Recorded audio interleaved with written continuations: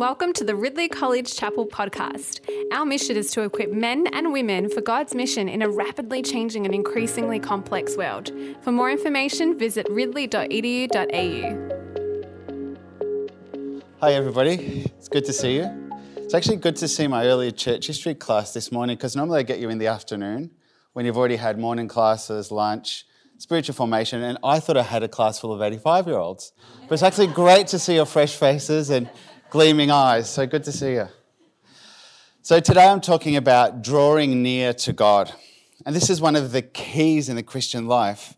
As Augustine said, our whole life really is about learning to draw near to God and to have our rest in Him. When we draw near to God and have our rest in Him, then we begin to reorder our desires and our senses, and then we begin to flourish as human beings. So today I'm going to talk about attachment with God, friendship with Jesus rather than friendship with the world, and what it looks like practically to draw near to God and to be a friend with Jesus rather than a friend of the world. If we manage to draw near to God and be friends with Jesus and are empowered and guided by His Spirit, then we won't fall into the traps that James is talking about. The traps of jealousy, of wanting what others have but you don't, of giving into temptation. They're all symptoms of a deeper problem, which is not having a strong attachment to God. But we could talk about drawing near to God as a list of things that you need to do. And it is true that Christians have strong agency. We're responsible for our own Christian lives in this moral universe. But we need to understand our drawing near to God within a larger framework, which is attachment with Him and the stability that that gives us so that we can draw near to Him. Okay, so let's begin by talking about babies. In a moment, I'm going to have a slide that talks about, shows us the healthy attachment style with babies. And the point I want to make is, with that slide, is that human beings are made for connection, for attachment, for union with other personal beings. In the same way that we're made for attachment with our parents, we're made for attachment with God, who is a personal being. So, with children, when a baby has a need, they will cry. So let's say a child is crawling on carpet and then suddenly they find this ledge here, or they find some gravel. They're going to cry out. They're going to look to a caregiver, an older, trustworthy, wise person who cares for them, and hopefully that caregiver will respond to their need, and then the baby will develop trust and an attachment to that caregiver. I feel safe when that person is watching me and observing me explore the world. And here's the important thing. If you have a strong sense of attachment with a caregiver figure, you will then explore the world in a healthy way. A baby who feels comfortable, a toddler, a child, a teenager, who feels comfortable and safe because someone is safely observing them, is more likely to explore the world than a child who is afraid and anxious because they just don't know what's going to happen if they explore the world. So healthy children, children that flourish, tend to have an older, trustworthy figure who is observing them and ready to help. Human beings were made in the garden with God as that trustworthy figure to be with us and to be the context of safety, the one who guides us as we name the animals, till the earth, have babies of our own, and develop human cultures. So human beings are made for attachment with God. When we speak about faith and the good news being reunion with God, we're just talking about something very natural. We're all made for attachment with God and to live safely under His loving gaze. And only then will we flourish and explore the world in a healthy way. Only then will we avoid the traps that James talks about, which is exploring the world but wanting someone else's stuff. Our problem is, and the next slide is a cartoony take on it, of course, is that in the Garden of Eden, we weren't happy to explore the world God's way and to grow as a species God's way. Instead of having God as the figure whom was the one that we would trust, we decided to explore the world with someone else's guidance, the serpent's guidance. We didn't trust that God was a good caregiver. The serpent's like, did he really say you shouldn't eat the tree? Well, actually, it's because he's not good. He doesn't want you to become powerful. So we doubted our caregiver. We doubted that God could judge us.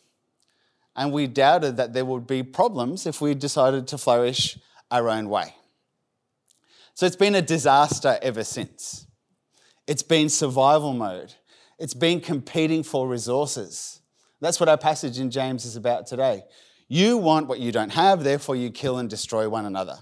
You give in to the devil. We need God as our trustworthy caregiver if we're going to flourish well. And it's not just Christians that recognize that there's a problem when we don't have a secure attachment to God. Netflix is kind of leading the way, and so is Hollywood when they recognize the problem of trying to live in a scramble for survival without God or someone to give us direction and support. If we can have the next slide. This is from an image promoting my favourite zombie series at the moment. I'm not suggesting that you watch it. It's called Black Summer.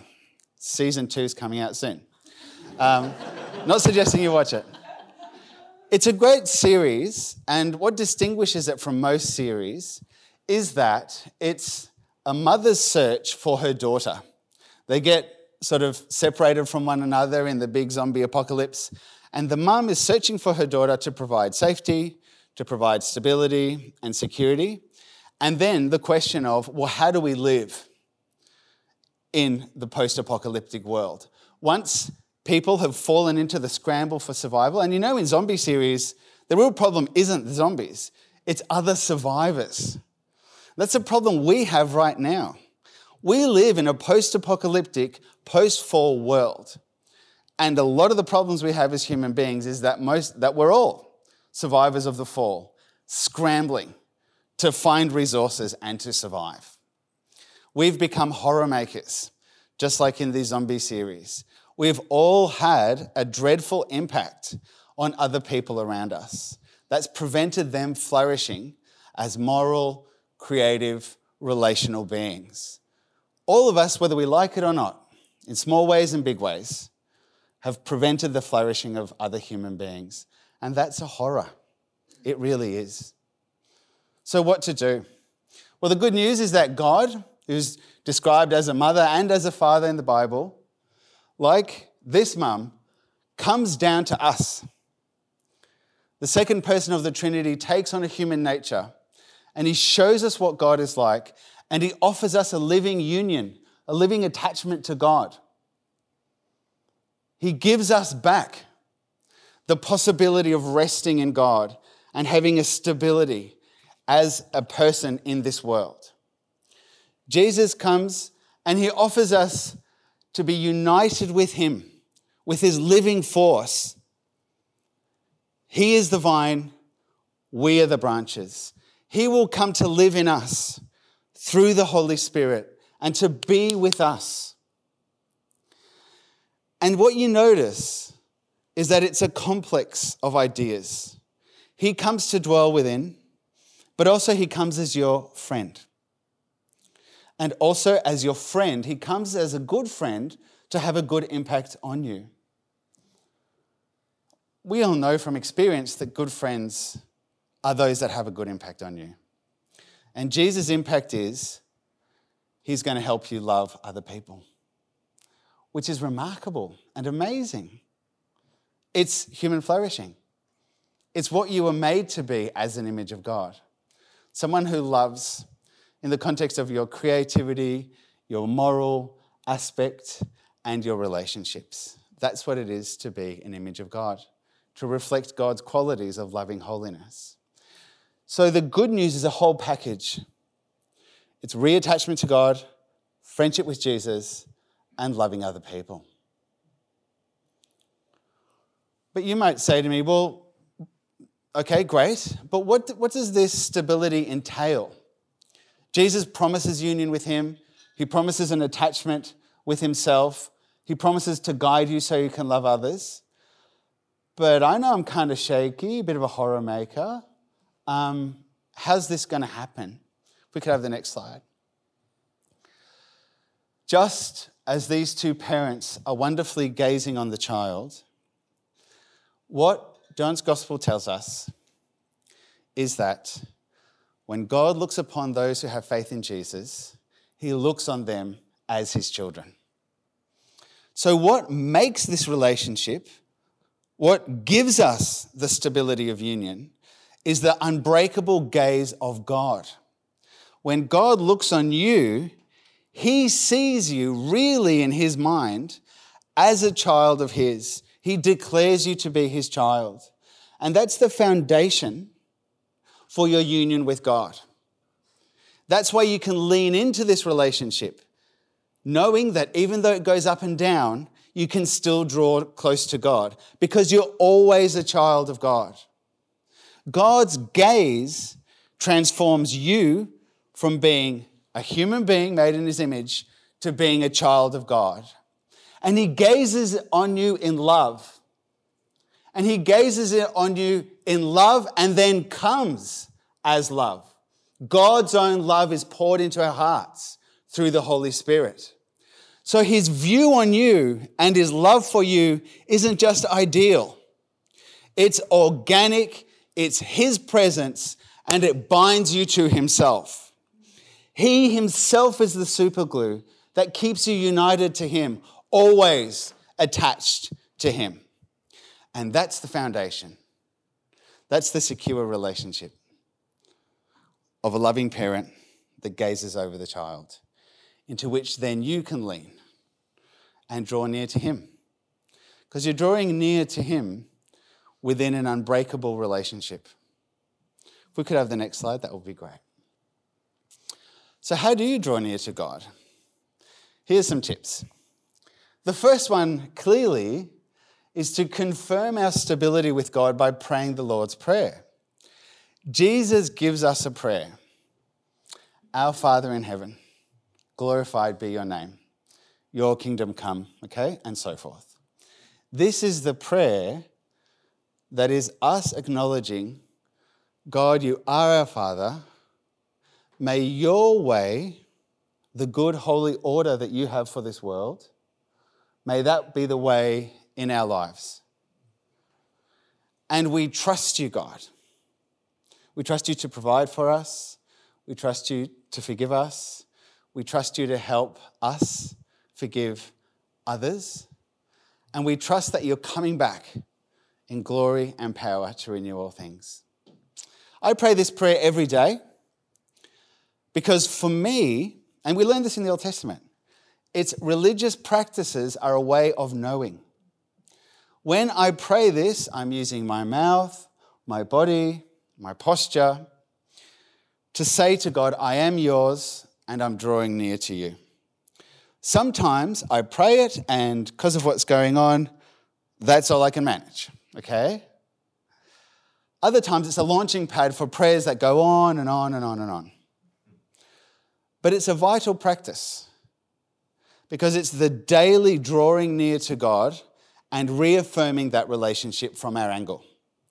And you're reaffirming a whole way of life from that angle. So draw near to God, one helpful way, daily, the Lord's Prayer. And getting a little bit more creative, you know I'm a bit arty, so here we go. I like to think about what are some ways we can draw near to God that work with the 5 senses. Let's talk about seeing, hearing, touching, tasting, smelling. The first one, friends and candles, seeing. I dedicated a book to Lindsay Wilson and some other close friends of mine because it's in Lindsay that I can see God's qualities at work. I can see what it looks to be kind, wise, thoughtful, self-controlled, and especially patient with people like me. Okay? When we surround ourselves with Christ-like Christians, we see God's face. So if you want to see God, get to know Attila. Get to know Tom. Okay? Get to know Laura. Surround yourselves with good Christians. Small groups, prayer triplets, come to chapel, attend a local church. That's where you will see God reflected through his Christ-like images. Another great one is candles. As you guys know, at the beginning of classes, I often like to light candles because it symbolises that where two or three are present, are in a place, Christ is present with us. It's a visual that God is here, that we have a union with God. Okay? $6, no big deal. Easy to do. In my home, we have lots of candles, we have fairy lights around the place. Just reminds us that this is a Christian space. Words of promise, hearing the scriptures and great insights from great Christians is really important for us. Tim joked just before I got up today, oh, this is a great passage for an Augustinian, someone who really likes Augustine. Yes, it is. So make sure that you're hearing the Bible and that you're hearing great Christians reflect on it. Maybe it's in a podcast. I'm listening to a podcast that works through the Bible in easy little snippets. Touching. Well, I often have a cross in my pocket. And whether it's good times, bad times, or mundane times, when I touch it, I'm reminded that God is with us, but also he's the kind of God that went to the cross for us. So that means that in any situation where I find myself, I am motivated by love, following the example of the cross. What a great remedy to the kind of problems that James talks about, where I'm jealous of you. But actually, when I have the cross in my pocket and the reminder of Jesus' atoning death, well, that changes. I have to love you, whether you're my brother, whether you're my friend, or whether you're my enemy. So it's transformative. Another practice to do with tasting, tasting's very intimate, is the Lord's Supper, of course. We take in the bread and the wine, reminding us that Jesus is within.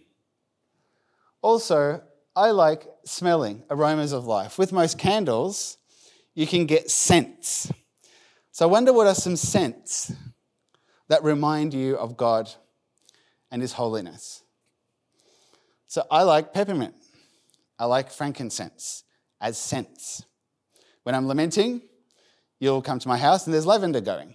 So you start to use different scents to associate different aspects of God as your caregiver who gives you stability. So these are ways that I draw near to God. They're very practical. They're not magical, not too hard. Okay? And the big thing for each one of us is to develop these practices. You'll have your own, but I hope that they respond to your five senses and the whole of your life. And I hope that they're ones that you can do in the everyday. They're not spectacular. We're called to a very mundane, non-spectacular life to God in the everyday. So I'd like to turn to friendship before I wrap up. I have chosen this picture. It's a very famous icon. It's called the icon of Minas. Because in the picture you have Jesus. You can always tell it's Jesus. He has a bigger halo and the cross. And he's got his arm around Minas, this 4th century saint. Okay? So that's the image. I hand this out in my mentoring groups. Jesus is our friend who walks with us. I want to unpack what that looks like a little bit. Our union with God is based on his gaze on us, his spirit within, and that stabilizes our union with God. Jesus' friendship with us is a spiritual, mental, and emotional union with a real human person. That means that as a friend, he is going to share his life with us. What does this look like? Well, for me, you'll notice that tomorrow I'll teach Grace and Eschatology, have lunch with everybody, and I'm gone. I'll be around the back of the zoo going for a walk. What do? I digest how the morning and the lunch went with Jesus. So I start praying, talking through what happened. And because I know Jesus and his teaching, especially the Sermon on the Mount, what's going to happen is he is going to share with me his emotional, mental, and spiritual life. He's going to bring to my mind, because I'm united with him in the Spirit, those verses from his special revelation, the Bible, that are appropriate to my class. Here's an example. Early on in the semester, all lecturers face the temptation of having favourites. When you meet a random group of 26, immediately you're going to click with some people. You go on your walk, you're praying with Jesus through the class list, and he'll say from James, show no favouritism. Okay? Jesus will also share with all of us particular moments and struggles that we're having, and he will say, Scott, remember, be pure-hearted. He'll bring to mind to be humble, to be meek, to mourn over those things that are wrong in the world, to pursue righteousness, to be perseverant in that pursuit. So what I'm saying is, drawing near to God goes together with Jesus as your friend who shares his emotional, mental, spiritual life with you. It's an organic union. And it's in this relationship then that we can draw near to God and be changed such that we are not friends of the world, but we're friends of God and friends with Jesus. Next slide, if we could. I want to leave you with a short exercise. If we think about the difference that Jesus makes in our lives, particularly as we read about the Sermon on the Mount, it might be good for you this afternoon, if you have some time, read through the Sermon on the Mount and then go for a walk with Jesus and see how he shares with you these scriptures as you apply them to your life. So that's drawing near to God and friendship with Jesus. God bless you.